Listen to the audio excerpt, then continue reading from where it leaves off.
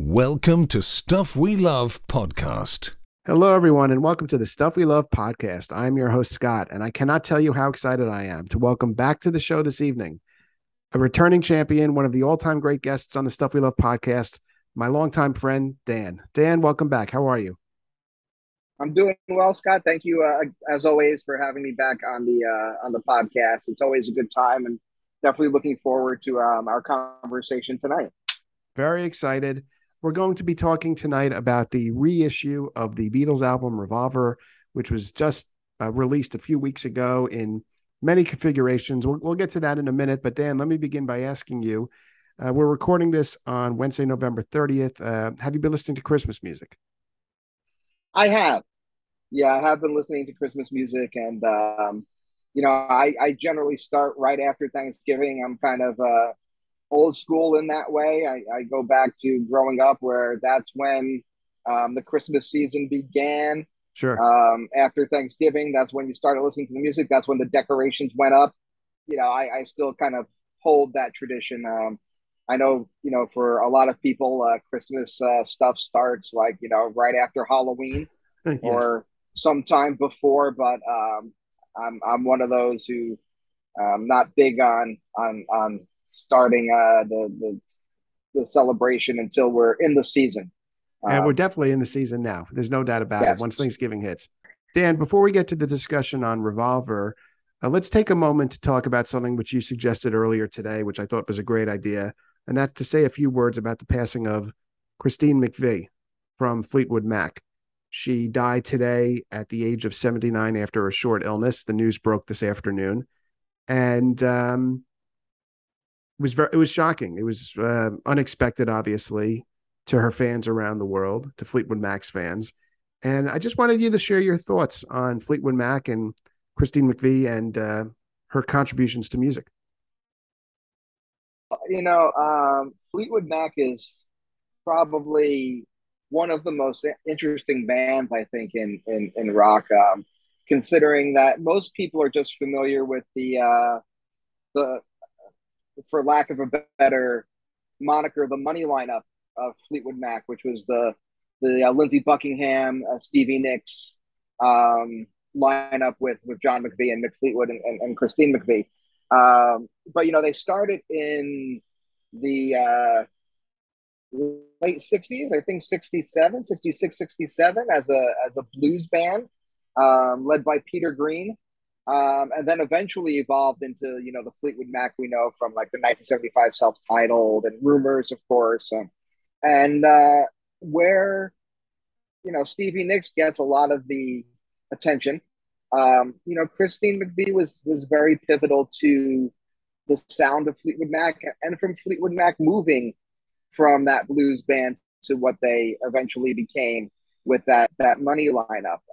She played on some of the early albums, 68, 69, and 70 with when Peter Green was still in the band, having just left the band. She joined the band, full time in 71. So she was there for quite a long time and was a fixture in the band when Stevie and Lindsey joined. So I think she was part of that formula that created the Fleetwood Mac that most people, know and love today. I don't think without her, her keyboard playing and piano playing, without her songwriting for sure, and without her voice, which blended so well with Lindsey Buckingham and Stevie Nicks, I don't think you would have that Fleetwood Mac sound. And I don't know if they would have progressed into what they became from how they started without her. Yeah, that's well said and very meaningful. I knew, of course, who she was, and I don't think I recognized the extent of her contributions to the group's songwriting. And when I was thinking about the hit songs that she sings lead on, which would be Little Lies and Everywhere, ever since I first heard those songs, there was something very smooth and pristine about the quality of her voice, something very soulful about it in a way. And I don't really have anything to add much beyond what you've said. I think it's a sad loss. Peter Green died a couple of years ago. Am I correct about that? Is that? Yeah. And just it's a tough loss for the music industry. I think people were very hurt by it because Fleetwood Mac's contributions to our society, both in the past and more recently, they've certainly gone viral in some trends, and a new generation has become familiar with their music. It's really sad. It's a very sad loss. That's it's tough. For sure, definitely. And if I would recommend, if you really want to listen to a great song that I think really showcased um, Christine McVie's both her piano playing and her voice, it would be Songbird, which is I believe on Rumors. Um, just a beautiful song, and I'll probably, now that I mentioned it, listen to it tonight when we wrap up. Nice. That's a good way to pay tribute to her. And with that, we'll now turn to our main discussion tonight, which is about the reissue of the Beatles album Revolver. And Dan, you and I have talked about Revolver in the past here on the podcast, but for listeners that may not be familiar with it, I'll just give a very brief overview of where Revolver fits into the Beatles' overall catalog. The album came out originally in 1966. It was the follow-up to Rubber Soul and the album before Sgt. Pepper's Lonely Hearts Club Band. And in my mind, kind of marks this transition where the Beatles go from a folk rock group into a psychedelic group. And Revolver, over time, it was always respected, but Sgt. Pepper's usually held the mantle when people would say, what's the greatest Beatles album of all time? In recent years, there's been a change to that. It seems like Revolver is often replacing Sgt. Pepper on Beatles' greatest album lists and even appearing at number one on all-time great albums list. It's a beautiful album. The artwork on the cover was designed by the Beatles' longtime friend and collaborator, Klaus Voormann. It's a very well-known cover. I'm sure you all have seen it. And the tracks on the album, which we'll talk about tonight, are very varied, from tracks displaying classical influences to Beach Boys influences, psychedelic rock, Indian influences, and so forth. So it's, to me, always been one of the great Beatles albums. And it was released in this reissued package a few weeks ago with a remix done by Giles Martin and Sam Okell, just like with the other Beatles reissues in the past couple of years. It was released in a box set, individual CD, double CD, vinyl, et cetera, and also released digitally on all the streaming services, some of which were in Dolby Atmos, like Apple Music and Amazon Music. Dan, where for you does Revolver rank in your all-time Beatles favorite albums list? That is a very good question. It's kind of a evolving question now, or evolving answer, I should say, because I think it was always in the top five. There was always something that I really liked about it. And then as I think time has gone on, just developing a better appreciation for the album. And then listening to this box set, I think, when I always talk about my favorite Beatles album, I always talk about the White Album, one, for nostalgia reasons, because it was the first one I really listened to, and two, because I like the varying styles of the songs on the record. And in listening to the record again, with this new release, I began to feel that Revolver pulls off the varying styles a lot better than I think the White Album does. And that's probably a controversial statement to make. You could devote a podcast, a whole series of podcasts. Probably. But I just feel like it does. It kind of, I think with the White Album, it's a double album. And as I think Ringo said, there's a lot of information on a double album. For sure. But, you had some of the tracks on the White Album where you might question why they're there. And, I don't know if I would have put that there. Or I don't know if that really fit, or that kind of doesn't work. And I think with Revolver, you go through these different styles and you never feel like, oh, that doesn't really belong. It all kind of fits together in a pretty seamless way. And it's an interesting, it's interesting that it does, because it's so varied. When you look at the individual songs, I mean, I feel like you have songs that were maybe could have been. Well, I used to think that you had songs that could have been on earlier albums, but again, listening to it again now with this reissue, I don't know if any of those songs could have been on earlier albums, because there's elements of all of them that are progressing ahead of where they've been and moving them into where they're going.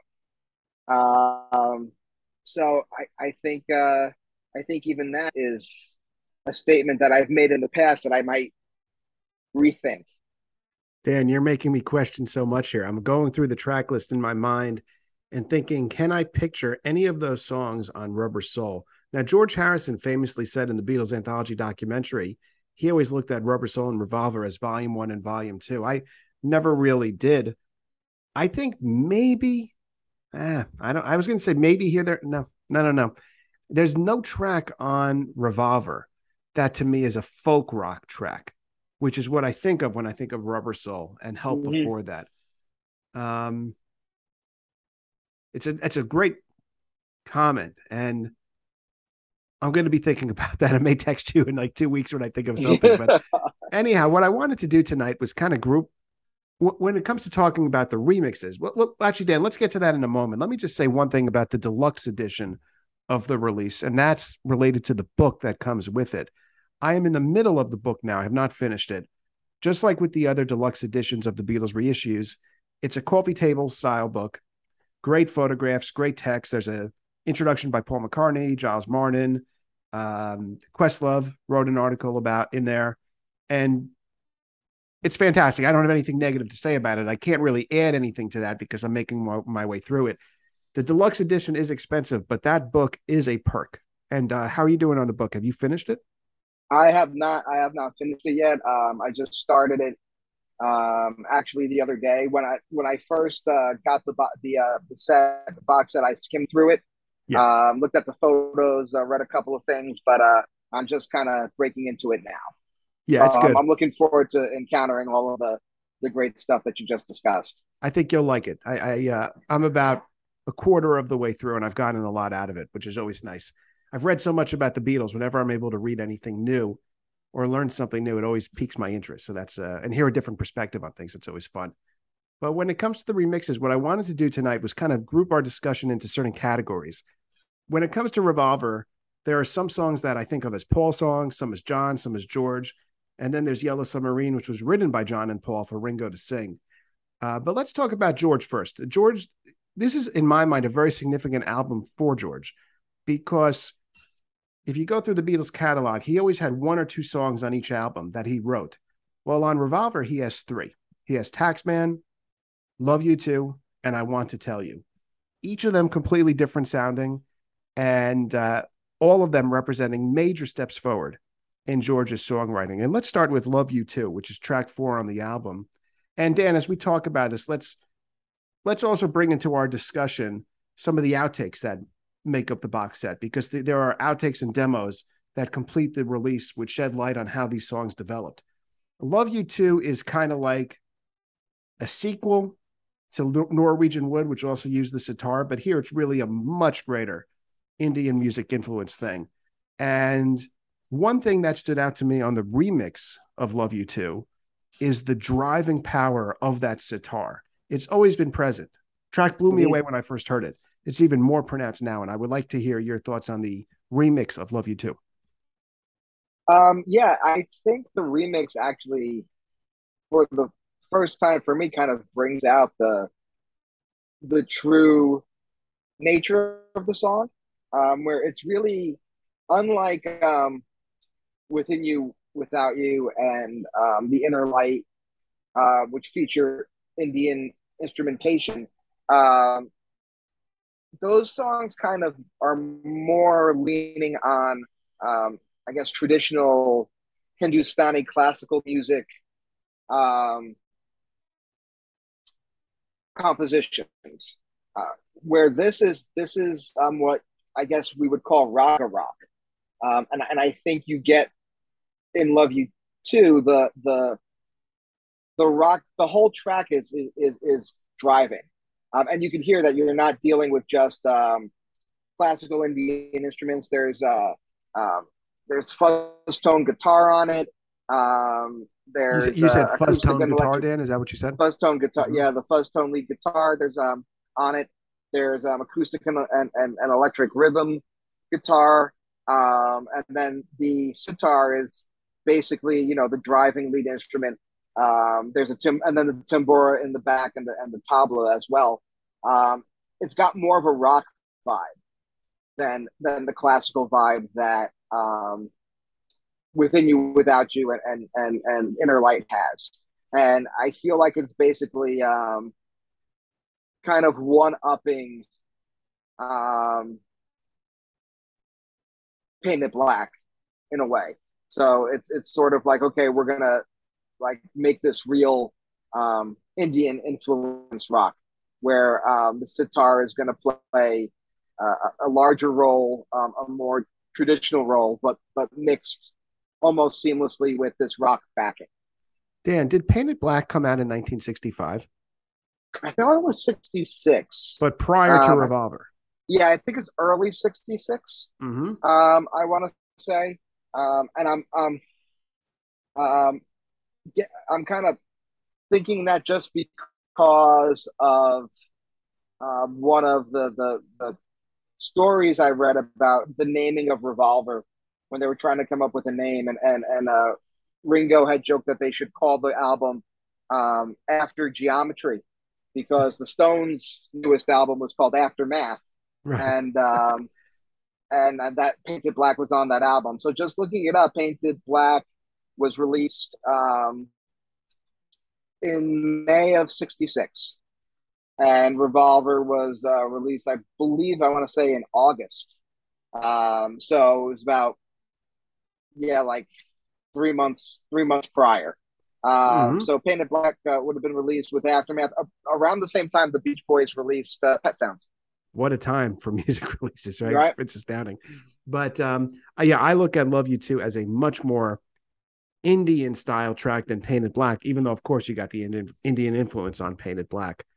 It's a great track, Love You Too. I really like it. And one of the things that an outtake shows, if I'm correct about this, is that Paul was working with George on a version. I always, in my mind, kind of looked at it as a pure George song, but you definitely had at least Paul and maybe some of the other Beatles working with him on developing the track, which is a revelation in this box set. Yeah, it is, because it's one of those things where you think it's. I always thought too it was a George solo track, right. Kind of on the same level as Within You Without You. George maybe laying down an acoustic guitar, and then Indian musicians providing the rest of the instrumentation. Right. But it's really not. It's George working with Paul. I think, I don't know if I read this in the book. Paul is definitely providing backing vocals, but I think I read somewhere he also may have been playing tambura on it. Okay. As well, and Ringo's providing some tambourine there.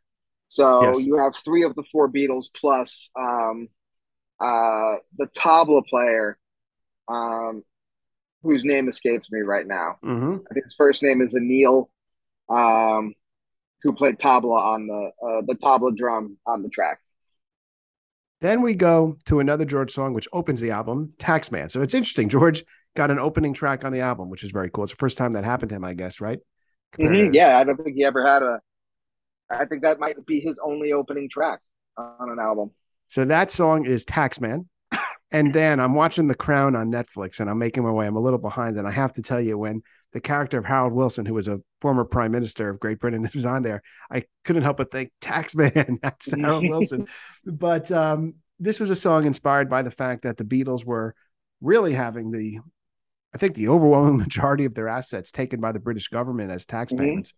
And it's George's complaint against that. I've always thought it's a tremendous opening track to the album, from the 1, 2, 3, 4, and 1, 2, 3, 4 count-in that kicks it off, down to the lead guitar solo, which is not played by George, but is played by Paul, which is this ripping, blistering guitar solo. It's one of the best in the Beatles catalog, actually. And in the song, they mentioned Harold Wilson and Mr. Heath, right? I guess was Heath another prime minister? He was prime minister at one time. He was at that point, I think actually I think he was prime. prime minister then. And Harold Wilson, I think, was the um, leader of the opposition, which Right. was the Looks like my labor history leader. degree is really paying off for this discussion here. But anyhow, it's funny. I don't know this, but you asked me who plays the lead guitar solo on Taxman. That I know pretty quickly. But Well, anyhow, we don't live in Britain. British history is that's not true. That's you know true. That's definitely true. So anyhow, I love Taxman. I think the remastering sounds great. I must be honest with you, it doesn't amaze me like some of the remix. It's not a remaster. I should clarify. It's a remix. A remaster would be an improvement on the sound. A remix is actually taking the instruments and perhaps redoing where they appear on the track. And that's something that Giles Martin was able to do because of the technology that Peter Jackson invented for the Get Back film, where from what I understand, you could actually completely isolate a vocal, an instrument, and improve its sound quality and place it in a certain aspect of the track, which is remarkable technology. It's not really available to engineers and producers except the Beatles, where Peter Jackson gave its approval for use. So it's a remix, not a remaster. But the remix of Taxman, to me, is good. It's just not amazing. Do you agree with me on that or disagree? Um, I don't know. I feel like I would agree that it doesn't have the same impact as some of the other remixes do. Yeah, Which really kind of, as soon as you hear it, you're like, wow, that sounds different. totally. I kind of was listening to Taxman with a different ear because I read an interview recently with Geddy Lee from Rush, and he had mentioned Taxman as being the first like hard rock metal bass line. So when I was listening to it, I was listening to the bass line and the interaction with Ringo's drums and even the leads in it, to kind of see if I could hear the same thing that he was talking about. And I don't know if I would go to that length and say, oh, he's the first kind of metal bass line, but it's definitely harder, a heavier bass sound, I would say, than we've heard up to that point on a Beatles recording. I think, and definitely, the guitars are also, I think, a little bit more upfront than we've heard before. Okay. Kind of playing throughout, these kind of that riff. It's a very unique riff, and also a very similar to the guitar solo. It's almost got an Indian flavor to it as well, the Eastern flavored riff and solo. It gives a different sound. Yeah, To that's to the interesting. song. That's an interesting analysis because, as you say that, I'm playing the guitar solo in my mind, and it almost is like you could hear it being replicated in "Love You Too" on a sitar in a way, just the way it sounds. Yeah. That's a very astute observation, Dan. Very astute observation. George's other track on the album is "I Want to Tell You," which is track 12. I've always loved this song. I love this chord change that's in there. Well, if I seem to act unkind, it's only me. It's not my not in my mind, right? But how that melody goes at that moment. Yeah. It was a very beautiful, fun melody. I love Ringo's drums in it. It's kind of like this little bit of a Dave Clark 5 thing I always found in the track, like this pounding, this banging that permeates the track. Also, I think there's a good bass in that song, which to me really is more evident in the remaster. I said it again, more evident in the remix. And I happen to love that track. Don't have much to add beyond that. I think I'm not sure if an outtake or demo is included in the release. If it is, I'm forgetting about it. But I'm not sure. I thought there might have been, but let me take a look real quick. It's a benefit of having phones right here. Revolver Super Deluxe. I want to tell you. Yes, speech and take 4. So I can't comment on it because I didn't even know it was on there. So what do you think I Want to Tell You? It's one of my favorite tracks on the album. I always enjoy it. I love the lyrics of the song too. I think it really does a good job of capturing the idea of wanting to be able to express yourself and not really knowing if you have the tools or the medium to do that the way you would like, which is probably which George was probably feeling very heavily at that point because here he was in the Beatles trying to get his songs out, and when you're competing with Lennon and McCartney, it was very difficult to do that. Sure. So I'm sure he was had that on his mind, and also that combining with his delving into Eastern philosophy and religion at the time, Right. Probably helped influence the lyrics of the song. But I always loved the lyrics of the song and love the instrumentation, love that chord change too. Yes. That you were talking about. And the ending also is an Indian thing. I got time. The way it ends is another Indian influence on a track, even if the whole song is not a Love You Too Indian influence type thing. Yeah, there's a lot of Eastern influence throughout the album. Well, would you like to take that moment then and use that as a segue to talk about John's songs, one of which is the closing track on the album, which was the first song recorded for the album. And I'm going to tell you something else I learned earlier today in a moment. And that song is Tomorrow Never Knows. Now, earlier today, I was listening to a podcast on Rolling Stone Music Now featuring Rob Sheffield and Brian Hyatt talking about this box set. And Rob Sheffield pointed something out that prior to the time the Beatles got back into the studio to record Revolver and work on Tomorrow Never Knows, the first thing they did on that album recording session process, the last thing they had recorded, if I'm right about that, was the song You Won't See Me, which was track number 3 on Rubber Soul. And how remarkable it is to go from a song like You Won't See Me, which is a pop rock song, to then come back into the studio and what do you know, you're working on a track like Tomorrow Never Knows, which is a song that is a psychedelic work of art inspired by the Tibetan Book of the Dead. John had instructed Jeff Emerick, the Beatles engineer, that he wanted to sound like he was singing from a mountaintop. Dan, I guess a moment ago you said that it was an Eastern influence. Is that what you were? Yeah. Mm-hmm. Very obvious on this track. One of the remarkable things which Beatles fans have long known is how this song developed. On the Beatles Anthology 2, you have Take 1 of Tomorrow Never Knows, which is also included in this box set, where it's just, talk about raga rock, this pulsating bass beat that, I don't actually know if I'm saying that right, if I would call it a bass beat, but pulsating beat that goes throughout the song that is remarkably psychedelic in its own way, and then is nothing like the finished version, which is filled with tape loops and noises and weird instrumentation, just remarkable.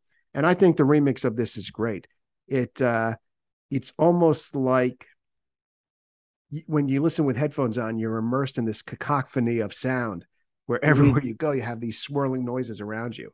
And Dan, talk to us about Tomorrow Never Knows, one of the all-time great Beatles tracks, and your thoughts about the remix. It's such an interesting track. And one of the things that I've always loved about it is it really is the kind of song that you could put on headphones and listen to that and actually kind of let your mind float away. You get lost in the sound. It's a sound collage. Well said. Sound collage. I like that. It's definitely, it's a sound collage, which I think, when you think people about it, say the same thing about the Stuff We Love podcast. It's a sound collage. Well, I think, it allowed for, it's a canvas, I guess, when John brought it in, that allowed for a lot of creativity and instrumentation to work on it. When you have a song that you're coming in to show people and you're singing and it's the instrumentation is you strumming a C chord through on an acoustic guitar through the entire song. It's like, all right, well, what are we going to do with that? How do we make that sound interesting?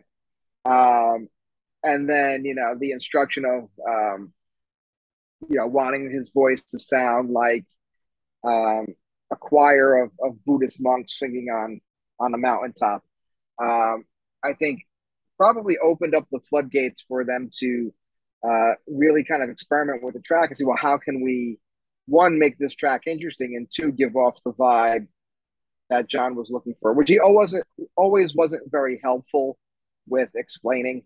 I think I read something about this song where he told George Martin that he wanted it to sound orange.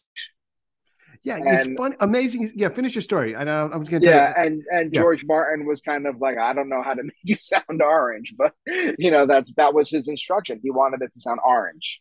I had read that exact story in a book literally the other day somewhere. Mm-hmm.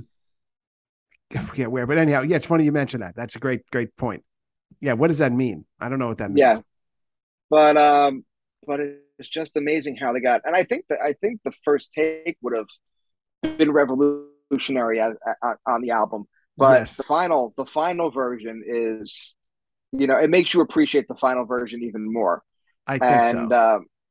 and like how they came up with adding all those tape loops to create that sound, and um and again, I think that it's another track with heavy drums.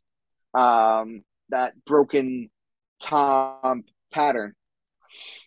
It's like a heavier version of Ticket to Ride. It's a similar kind of pattern, Mm-hmm. but a little bit harder, a little bit heavier, and it really is the centerpiece of the song. It's like the eye of the hurricane that everything else kind of swirls around. Yeah, that's a good point. And in a way, it's also not that I think it's considered a dance track, but I could see it as a dance track in terms of the Mm-hmm. drums. It's something you could just kind of move your body to if you were so inclined. But Oh, it's a great it's a great song. I don't have anything else to add to it. People, I think, consider that song the masterpiece on the album. And that mm-hmm. says something because it's an album full of several masterpieces. But uh it's certainly one of the best songs in the Beatles catalog and one of the most unique. Yeah, I don't have Yeah, anything for else to sure, add to that. for sure. I think it's it's not their most avant-garde track, Mm-hmm. but I think you could argue it's their most successful avant-garde track. Fair. That's a good way of saying it. Now let's go to one of my favorite songs on the album, which is "I'm Only Sleeping." It's track 3 on the album. The Beatles released a very cool music video tied to the remix of this track, where it's sort of this nonstop art collage that's really cool to see. You could check it out at the Beatles channel on YouTube. "I'm Only Sleeping." I always love the lyrics in there, just talking about John lying in bed, doesn't want to be bothered. Please don't wake me. No, don't shake me. Leave me where I am. I'm only sleeping. Lying in bed, waiting for the sleepy feeling, which any of you who have struggled falling asleep can relate to. I love the instrumentation on the album, on this track there. It's kind of like a swaying sound to it, a lazy Mm-hmm. swaying sound. John's vocal on it is unique again. It's not a pure vocal. It almost sounds in a way kind of like obscured or twisted a little bit to me. Mm-hmm. Also great harmonies with the Beatles backing him up on it. I like the remix. I think it's very good. It's again not one of those that blew me away, but I um I really enjoyed it. Anything you want to add to that song? I don't have much else to say about it, surprisingly. Um, it gives you apparently from what I've read about it, it gives you a good insight into John's life at the time. I think there was a article that came out around that time that said that he might be the laziest man in Britain at the time. Vying for laziest world, because he was known to kind of want to just kind of lay about and um, unwind and stay in bed all day and whatnot. So it's definitely kind of an insight maybe into his mindset at the time. As a guitarist, I've always loved the backward solo. Yes, it's really Um, cool. Very I cool. it's really cool, and it um, adds to the sleepy nature of the song. Where you have like the main line, but then you could also hear as it's running backwards, like these little yawns and Right. swells in and out. Um, really This is an interesting addition to the song, and probably one of the first times you had a backwards solo, I think guitar so. solo on a track. And am I Um, correct that that is Paul actually yawning in the song? I believe so. Yes. I always thought it was done by a guitar sound, but I've heard several times recently in Revolver discussions that it is Paul yawning, which is cool. It's a one of my favorite parts of the track, actually. Mhm. One of the cool things about "I'm Only Sleeping" in this box set is that you really see the evolution of the song, and you can kind of go back to Anthology too and see this as well in the "I'm Only Sleeping" takes released. But it started off very simple acoustic guitar type track, then got in this kind of lounge swinging sound as the song evolved, and then in the final version, it's hard to characterize it on any genre. I don't think it's psychedelic. I don't think it's classical or jazz. It's kind of 60s rock, but it's not rock. And it's unique that way. Mm-hmm.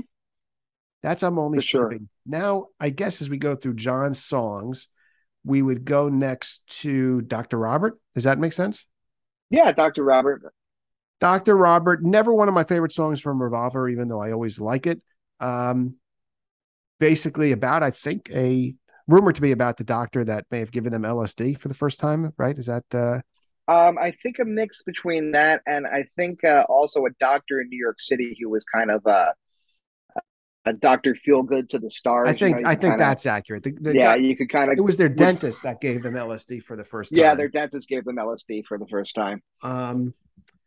It's fun. I mean, it's a good song. I don't want to dismiss it because I don't want to dismiss any Beatles songs, but I think when it comes to talking about Revolver, it maybe is the track where meriting the least amount of discussion. Anything you'd like to say about Dr. Robert, Dan? I think Dr. Robert was the song that I always felt could have been on an earlier record. I think it was the one that I was always like, well, that could have been on Rubber Soul, maybe. And listens now, it's the part that now makes me rethink that is the harmonium part that accompanies the well, you're feeling fine lyrics. Fair. Mm-hmm. When it kind of slows down, they're doing the harmony vocal. There's definitely an effect on the harmony vocal, and then you have the harmonium kind of swirling in the background. It's a little psychedelic, a little different Agreed. than the folk rock of Rubber Soul. But I think if you had to argue one track that could have been on Rubber Soul or an earlier album, it would probably be Dr. Robert. So Dan, go with me here. In terms of putting Dr. Robert on Rubber Soul, think about the song What Goes On Rubber Soul. What goes on in your heart? Mm-hmm. You got this kind of fast-paced background beat. Now go to Dr. Robert. He'll make you Dr. Robert. Mm-hmm. That's a Rubber Soul kind of beat. Yeah, for sure. And I think it's the same kind of right. Feel there. I agree. But also, you're right. The psychedelic sound and the well part would not go on Rubber Soul. Yeah. I think maybe another reason with it too is that it was one of the 3 songs that was omitted from the U.S. version of Revolver. The U.S. version took out "I'm Only Sleeping" and "Your Bird Can Sing" and Dr. Robert, and those 3 songs were on "Yesterday and Today," which also featured songs that were taken out of the U.S. version of Rubber Soul. Mm-hmm. So that might be why too. You kind of get that possibly could have been on Rubber Soul feel, but I definitely don't have that feeling about "I'm Only Sleeping" or "And Your Bird Can Sing." Agreed. So speaking of "And Your Bird Can Sing," do you look at that as a John song? Yes, definitely. So one of the things that has surprised me as I've listened to people talk about Revolver is just how many people cite "And Your Bird Can Sing" as one of their all-time favorite Beatles songs. And I've always liked it, but I've never looked at it as a favorite. Is it one of your favorites? It is one of my favorites. Both lyrically and then as a guitarist. I spent many a time trying to learn the lead lick by ear, which is incredibly difficult to do because they're harmonized guitars. So it was always tough to try to figure it out. I finally figured it out when I got the Beatles complete scores. Okay. And I was able to actually separate out the lines. Was that a massive collection with a white box? Yes, it was. Mm-hmm. Haven't seen that sold anywhere recently. No, it's hard to find, but I have a copy sitting on my bookshelf. So, wow. And Your Bird Can Sing. One of the things that really stood out to me about the deluxe edition was one of the outtakes. Years ago on Anthology 2, we had gotten an outtake in which Paul and John just break down laughing in hysterics. It honestly wouldn't have surprised me if they were high at the time they were recording it. But another outtake that appears on this box set, I really like it. It has a very different feel to it. It's very much swinging sound. I don't know how else to describe it, but it's kind of got this swaying beat that permeates the track, which it has a very garage rock sound. That's something that just occurred to me as I'm talking about it. And that alone is worth checking out the outtake selection for. I think it amazed me the first time I heard it. Harmonies are great on this track. It's a very Byrds influence. Does that make sense? Am I right about that? I could see that. I could see that the Byrd influence. The Byrd harmony was always 3-part harmony, the original Byrd harmony, and it was generally one voice singing the low melody line, Mm-hmm. and then a second voice singing the low melody, the middle melody line, and then the high harmony. Mm-hmm. So usually it was, I think, David Crosby would have the high harmony, and then McGuinn sang, the main melody line, and then Gene Clark had the lower melody line, Yeah, and that kind of created the Byrd sound. Even more than the vocal influence, I was thinking about more of from a guitar sound perspective, a Byrd sound. Oh, from a guitar sound. Possibly, yeah. Just without the 12 string. Yeah, interesting. But it is a great song. I know you said it's one of your favorites. It may not be one of mine, but it is a fun song. And there's a debate as to what the influence of the song is. Some people think it's based on an article related to Frank Sinatra. Others don't, but I do enjoy it. And you know what song we forgot? A John song. She Said, She Said. Yes, we did. One of the best tracks on Revolver, in my opinion.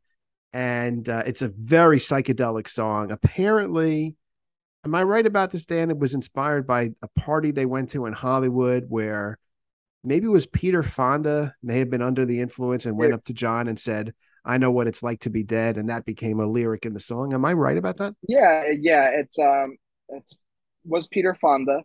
I think the story is that John had gone. I think it was they were in Hollywood. They had gone to see Cat Ballou, which was a movie that starred Jane Fonda, and John wasn't fond of the film. And afterwards, they went out, and I think they met up with David Crosby and some other people. And Peter Fonda was at the place where they were, and he kept coming up to John and saying, I know what it's like to be dead." And John was under the influence, but also really annoyed at having to sit through the movie he didn't like with his sister in it, and it kind of stayed with him, and that became the seed for She Said, She Said. Got it. And it's interesting because it's a song that musically shouldn't work. If you think about how the song goes, it's got this weird transition where John goes, "When I was a boy." It's just this weird, it shouldn't on paper go as seamlessly as it does, but it does work very well. Great Ringo drums on the track. Also, great guitar riff that is there from the moment the song begins.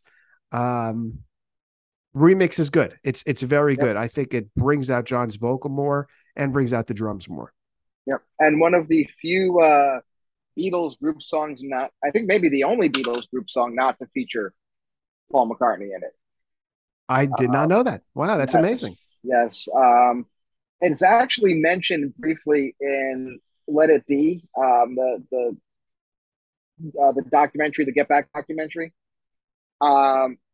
With the conversation that they have, that was the teapot or the flower pot, the Mike's flower pot conversation.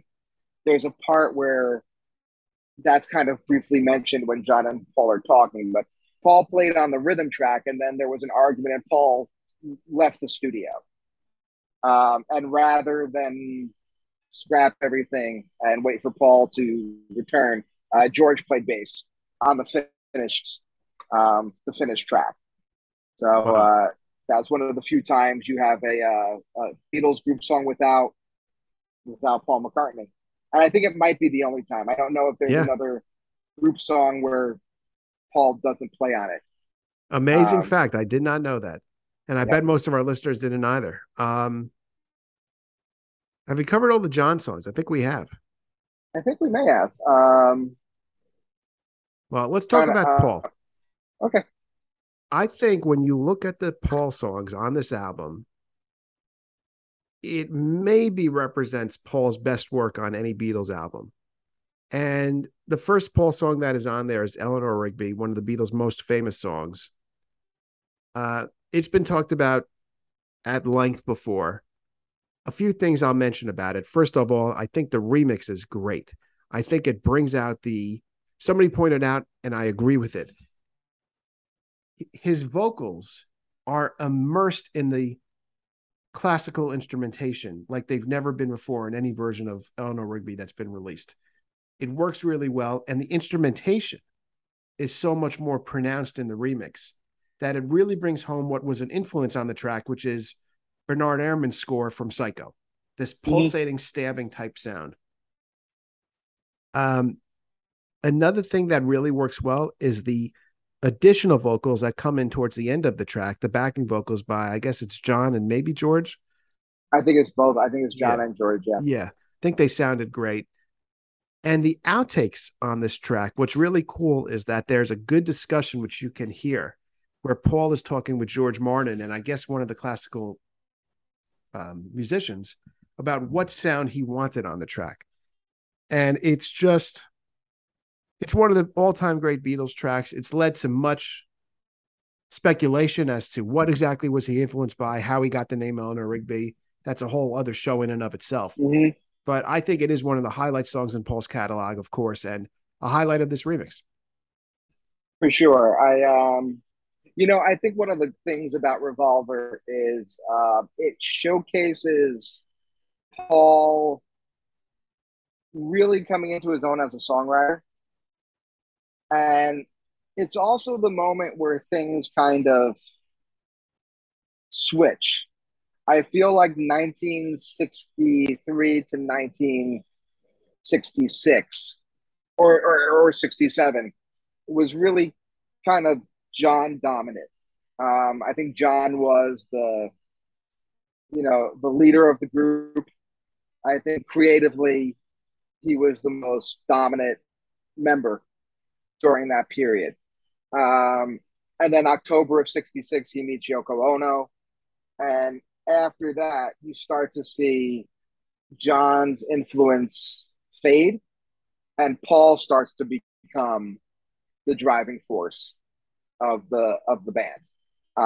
And I think you start to see that beginning here in his contributions to Revolver, and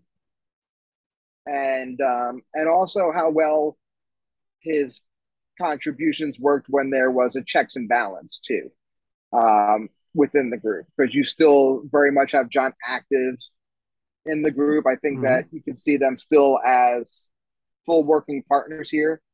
You have George getting more involved with his 3 songs. I feel like they all come together on Yellow Submarine for Ringo. And then after this is when you kind of start to see, John's influence starts to fade. Paul starts to kind of take over the reins, especially on Pepper. But then, later on, you kind of start to see like a little bit of, what would tend to, I guess, happen in some of the McCartney solo stuff, where unchecked, you'd end up with things that maybe weren't all that great. Give me an example of one of those, maybe not all that great, out of curiosity. For McCartney solo or the Beatles? McCartney solo. McCartney solo, not that great. I'm trying to think as we're talking. Do you want me to go? Do you want me to go for the low hanging fruit? Yes. Do I say Krina Kore? Okay, fair. Okay, fair. I was actually, when I was trying to think of an answer to the question, I was thinking from a lyrical perspective where he maybe has faltered in his solo career. But he's always been great at love songs. And yes, I think on Revolver, you have the song that is I think I could say this definitively now. I feel like this is you're hearing it here on the Stuff We Love podcast. My favorite all-time Beatles song is Here, There, and Everywhere. And that is on Revolver. It's track 5. And again, this is an example of remix remixing making a big difference, because where this stands out is the increase in the harmonies. You're able to hear the background harmonies much, much more. There's always been a debate. Paul has said this was a Beach Boys influence song, and I could see that. It also was a Great American Songbook influence song, because the song starts with a little intro to lead a better life.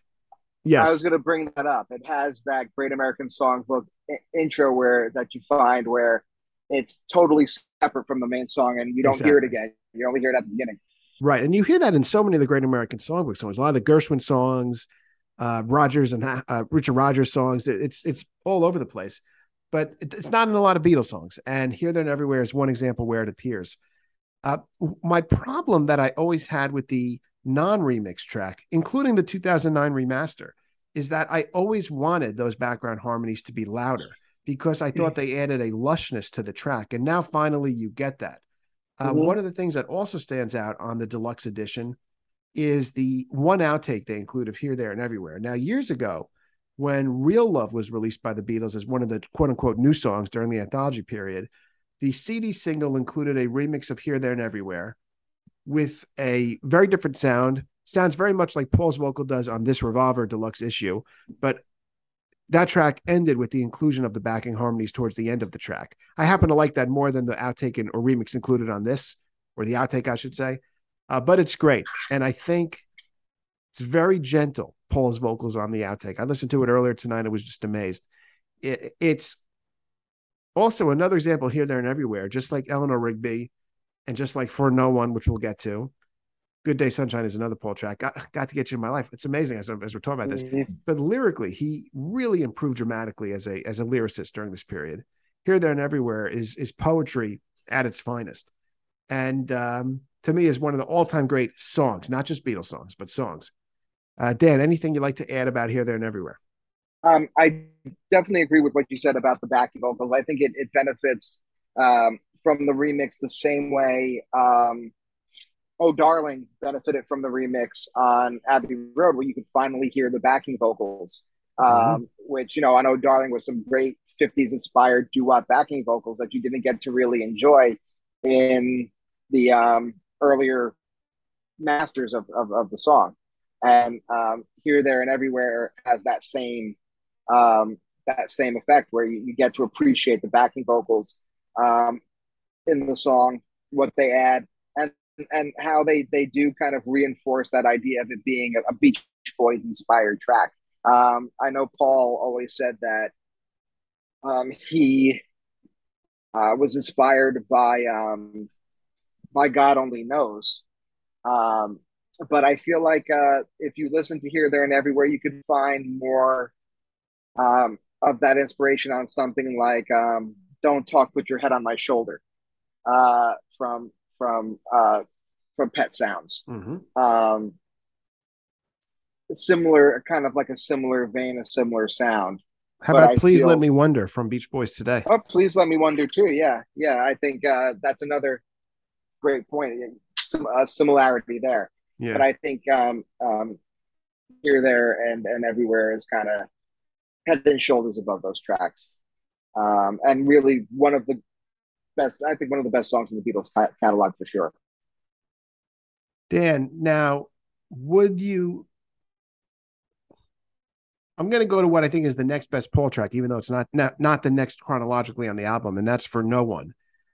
This song is basically about a relationship that's over, where the girl I want to make sure I'm saying this correctly. I'm kind of playing out the lyrics in my mind.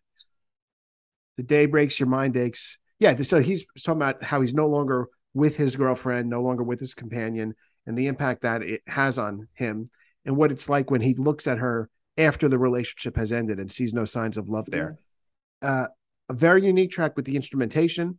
It's got classical instrumentation included in there, just like some of other Paul's other songs. And lyrically, it's poetry. In fact, some may argue it's maybe his best lyrics on the entire Revolver album. I'm not saying I agree with that. There's no right or wrong answer. Right. Certainly some of his best. Don't really have anything to say about the remix. I can't remember anything that it brings out in the track. Anything stand out to you, Dan? No, I don't think the remix really brings anything out new.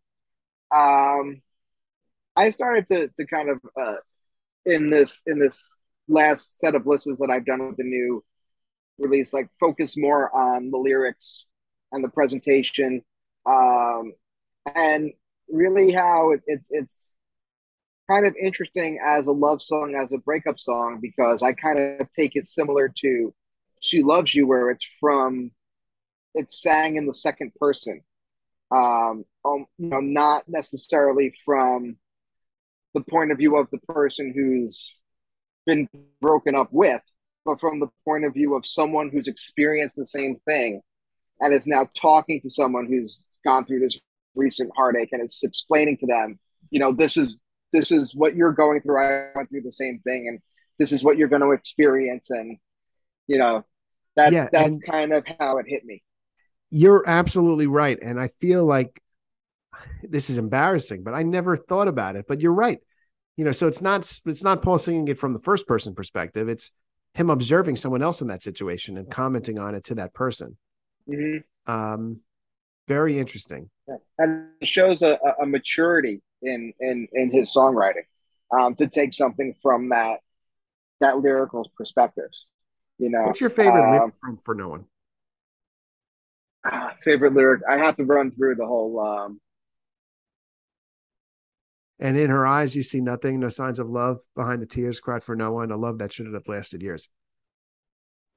That's a great song. That's a great one. You stay home. She goes out. She says that long ago she knew someone, but now he's gone. She doesn't need him. And that's not even music. That's not lyrics that people were including in songs in 1966. Mm-hmm. It's such a revolutionary step forward, not just in recording sounds and techniques, but in lyrics. I mean, this is so groundbreaking. Mm-hmm. Conversations like this make me realize that when we talk about these lyrics. Where do you rank Good Day Sunshine, another Paul song, in the overall Revolver rankings? It's a fun song. Mm-hmm. It's very, to me, it kind of reminds me of a, almost like a Young Rascals song. Fair. Beautiful morning. Right. Yeah. Like beautiful, kind of like the sunny, US psychedelic, pre-Haight Ashbury kind of, feeling, where you had these songs that were kind of more set in a folk rock medium, kind of like the Loving Spoonful. Yeah. Do you believe in magic? Have you ever had to make up your mind? That kind of thing. It's a similar kind of feeling to it. Well said. Yeah, it's that early kind of wide-eyed, innocent U.S. psychedelia that went away once the acid started hitting hard, and you ended up with the Jefferson Airplane and the Dead, and it kind of took on a harder edge. Right. This is more kind of the light and sunny, which I probably influenced a little bit of British psychedelia, because if you listen to a lot of the British psychedelic bands, it was kind of more of this like return to innocence and childhood, and kind of a happier, more innocent vibe. Can I tell you something related to that point? It's getting a little bit off track. I won't say too much on it, but I'm reading this book now, 150 Glimpses of the Beatles by this guy, Craig Brown. It's one of my all-time favorite Beatles books. It's 150 stories about aspects of the Beatles.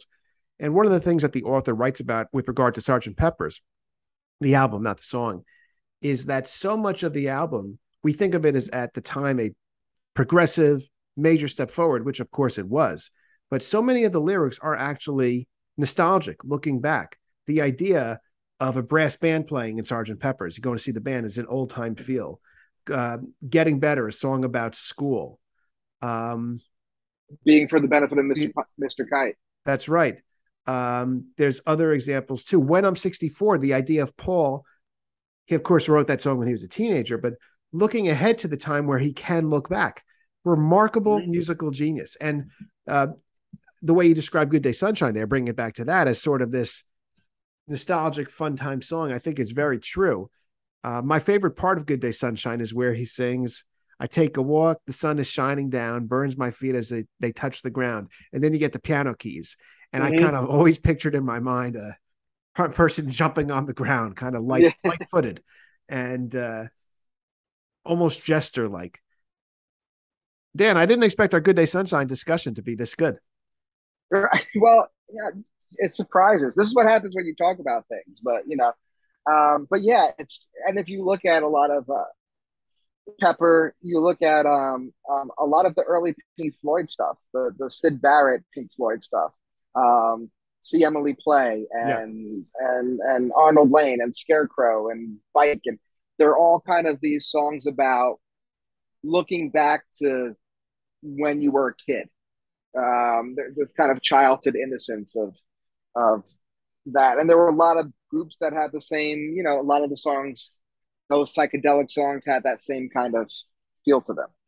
And taking it to present day, Casey Musgraves on her most recent album has a song called Simple Times. I think it's called Simple Times or Simpler Times, where she talks about, I mean, listening to that song, Dan, brings back many memories of my childhood with you, talking about going to 7-Eleven and going to the mall and all this stuff. So that's a theme which has carried on to music today.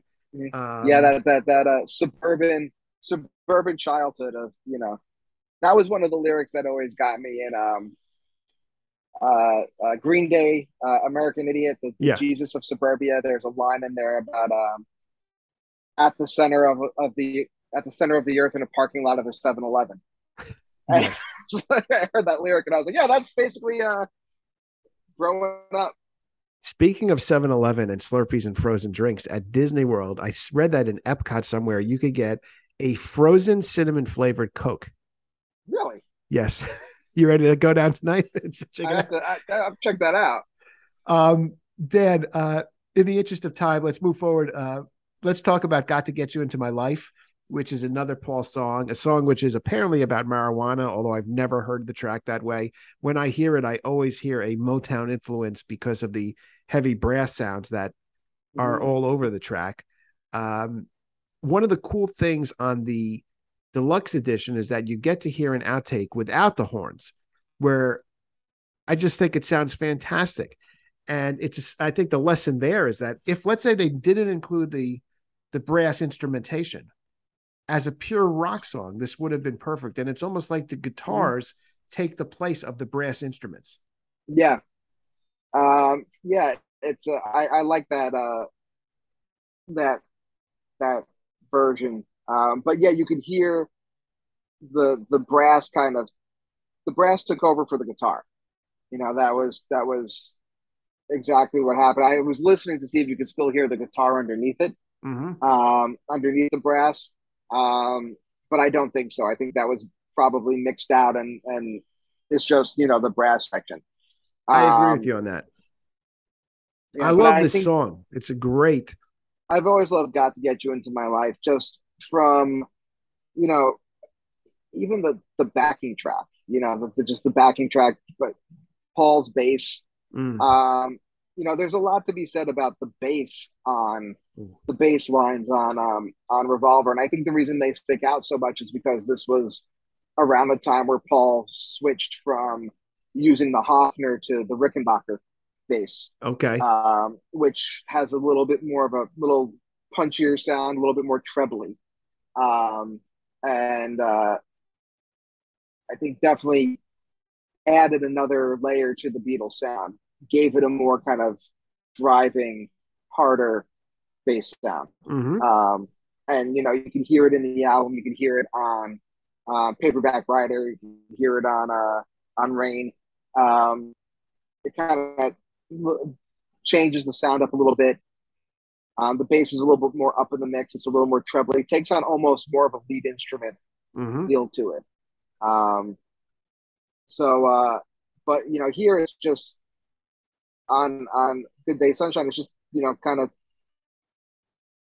being the rhythm, underlying rhythm drive of the song, but it still kind of stands out. Right, it mixes with the horns so well. And I feel like Got to Get You Into My Life is where Blood, Sweat, and Tears in Chicago and Earth, Wind, and Fire started. Like that's never thought about that. Yeah, that's kind of where, like, look, you could have a rock band with a horn section, and it works. And of course, Earth, Wind, and Fire did a cover of "Got to Get You in My Life," right? Which I think went to #1 in the '70s. I think it did. Hmm. Now, Dan, there are three more songs I want to talk about, one of which appears on Revolver, the other of which is a single. Yellow Submarine is the other song that appears on Revolver. And one of the revelations from this deluxe edition is that we now know that the song started out as a John demo, which was quite a sad song in which he talked about his childhood and saying, no one cared, no one cared. In other words, it's a sad song about an upsetting childhood that somehow, somewhere along the way, probably due to Paul's influence, became a childhood anthem of joy and happiness that was sung by Ringo. And at this point, I'm so tired of hearing Yellow Submarine that I'm always happy not to listen to it.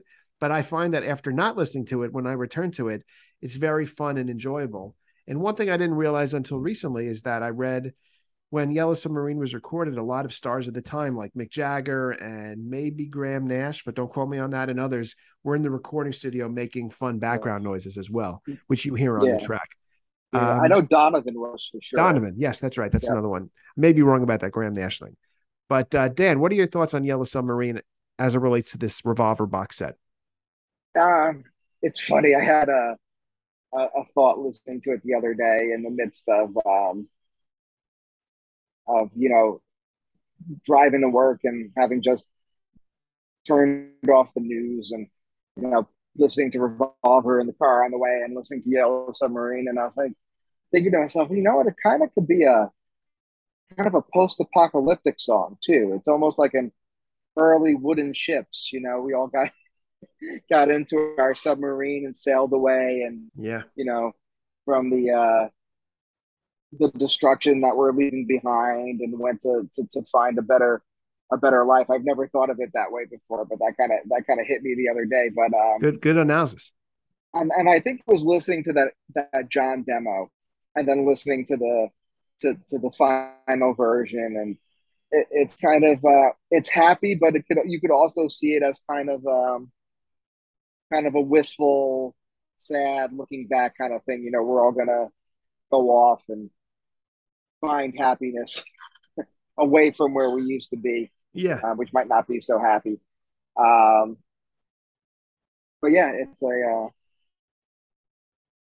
I don't know. I always have a soft spot for Yellow Submarine too. It's a fun song. It is.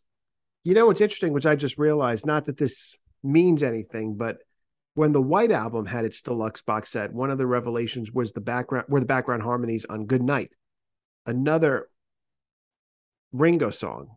And of course, the harmonies didn't appear like they did on that outtake.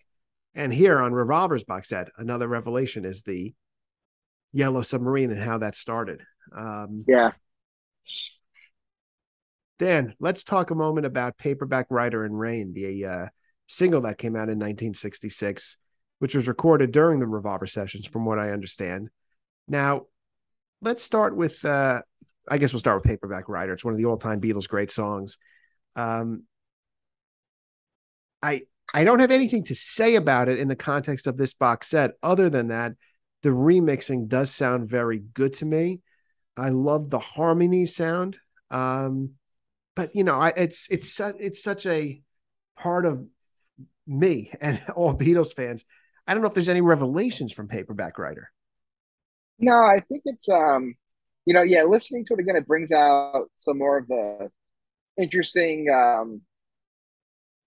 mixing, some of the phasing that's done on it, and the vocals are the harmonies, brings out the harmonies. It's really kind of another Beach Boy inspired song, as far as the harmonies go. It's got a solid guitar riff, and another great in your face bass part on Paperback Writer. Actually kind of brought out to me how much the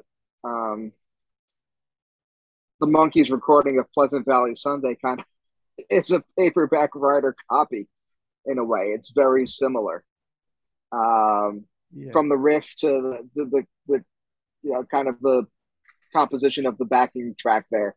I don't know, it's just something that's stuck in my head. Dun, dun, dun, dun, dun, dun, dun, dun, dun. It's a similar melody and beat to the Paperback Writer. Didn't think about that before. Yeah, so that stuck out. But yeah, really nothing else to add. I think Rain is the more interesting of the And tell us of why. the And I'm two. glad you mentioned this. And this is a shout out to our sometimes co-host Scott, who couldn't be on the show tonight, but who specifically said, "Are you going to talk about this track?" And we are now, Scott. So this is for you, Dan. Talk about why you think Rain is a revelation. Well, we've got the is it the original speed, the Yes. fast speed, the original speed No version vocals, of just Rain instrumentation. before they slowed down the mix to give it the feel that it has on the finished track, and it's definitely an interesting listen. Yeah, that's amazing because the song Rain always to me had a slow but steady beat. But on this original speed, it is pulsing and it is fast paced, almost like a mini punk rock type of sound in terms of the speed of the music. And everybody has always said that if you want to hear why Ringo is a great drummer, listen to Rain. And that was on the slowed down version. When you listen to the sped up version and Ringo's drumming, it is mind blowing. It's like, how does he keep pace with the song, with the bass and guitar? It's a revelation in terms of just how remarkable a drummer Ringo was and still is. One of the things that, and Ringo always gets a bad rap as a drummer because I think it's in the post Bonham, Keith Moon, um, drummers, because, he wasn't this loud, showy, flashy drummer. But some of the things that you can say about Ringo is very creative. His fills, his drum parts always fit the song, and he could hold tempo for an extended period of time without slowing down or speeding up. Right. And one of the songs that kind of gives you a little bit of an appreciation for that. Not something that jumps out, but listen. Second time we're bringing it up in this podcast. Listen to What Goes on Rubber Soul, and didn't expect that tonight to come up twice. Right, but listen to the drumming. He holds. I mean, he's chopping wood through the whole thing. It's a simple, steady beat, but he holds tempo through the entire song. Yes. It doesn't speed up. It doesn't slow down. He's consistent, and it's like you could always rely on Ringo to kind of to be there and keep the song going. And and Rain too. You listen to the sped up version of Rain, and to hold that pace, without messing up the tempo for that period of time, like it's over 3 minutes. There's not many drummers that can do that. No way. And there's also not many bass players that could play a bass as good as Paul plays on Rain. Yeah. Mm-hmm. I love in the track where they sang Rain, again, an Indian Eastern influence sound with this raga type sound. And you almost, I guess, is it a bass that you hear kind of pushing that along? Is that Paul's bass? That's Paul's bass. And it's interesting. It's the Rickenbacker, which again has a treblier sound than the Hofner. It's really kind of an interesting jump in sound from the Hofner to the Rick. The Hofner is a hollow body, short scale bass, and the Rickenbacker is a neck through. It's solid body, and then again those Rickenbacker pickups are a little wired a little bit higher, so you pick up more of the treble of the bass. And then Paul actually, for Rain, I think I read, capoed it. So he put a capo on I want to say I read it was like the 5th fret. So that also gave it more of a higher pitched kind of driving sound. And that's where you get some of those cool little licks from Rain. Dan, what else can I say that hasn't been said already? Anything you'd like to add about Revolver and the box set? I think the box set is one of my favorite of the new releases. I'm glad that when they first announced Revolver, I was kind of like, and then really enjoy Revolver's the re-release. It's definitely my up there in my top three Yeah. of the re-releases. So would you say it's made you appreciate the album more? It's 100% made me appreciate the album more. Um, I think it's kind of tied for my first favorite now What would it be tied with the White Album. Okay. Because the White Album again, it was always up there for me. I like the varying of the music of the material. It's the first Beatles album I really listened to front to back and front to back. Um, but Revolver, just listening to this, I'm like, I really enjoy this album from beginning to end, and I like the varying of the material, and I think it works better than the White Album does. And it just has a lot of great songs. Dan, let me ask you a question. Well, I guess before I ask you this question, I'll just say that I agree with everything you've said. It is definitely one of my favorite Beatles reissues. It has made me appreciate the album more. And it's made me kind of rethink, where do I rank it compared to Pepper? I'm not sure. I mean, I think if I had to choose, maybe, I don't know. I was going to say I choose Pepper, but now I'm kind of thinking about it. I just don't know. Maybe Revolver. I think one of the things that gives me the lean more towards Revolver, which has changed because, like, you know, back when we first started listening to the Beatles, it was like, you know, Pepper was Pepper. Right. That was the masterpiece.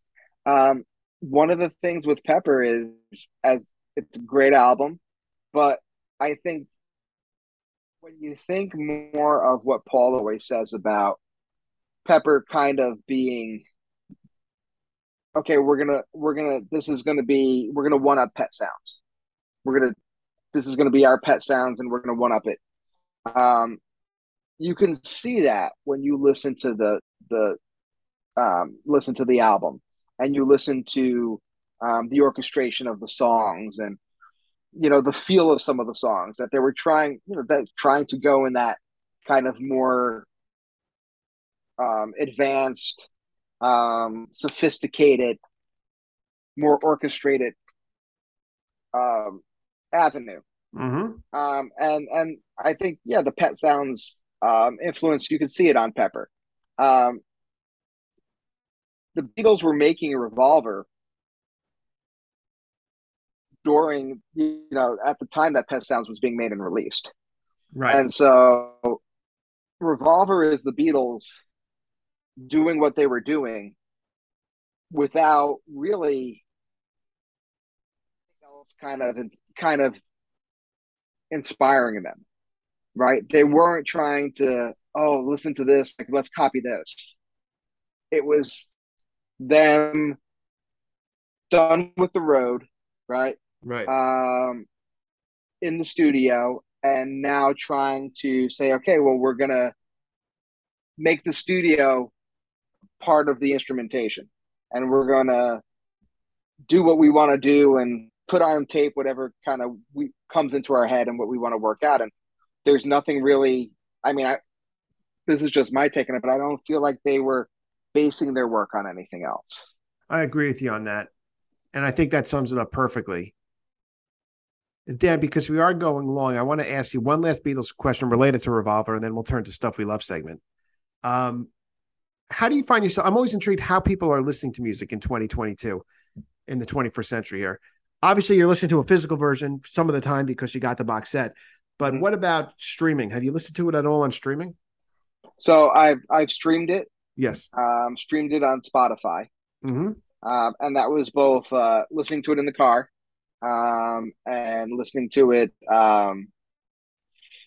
just like, you know, if I put it on around the house, I've, you know, got it off of my phone.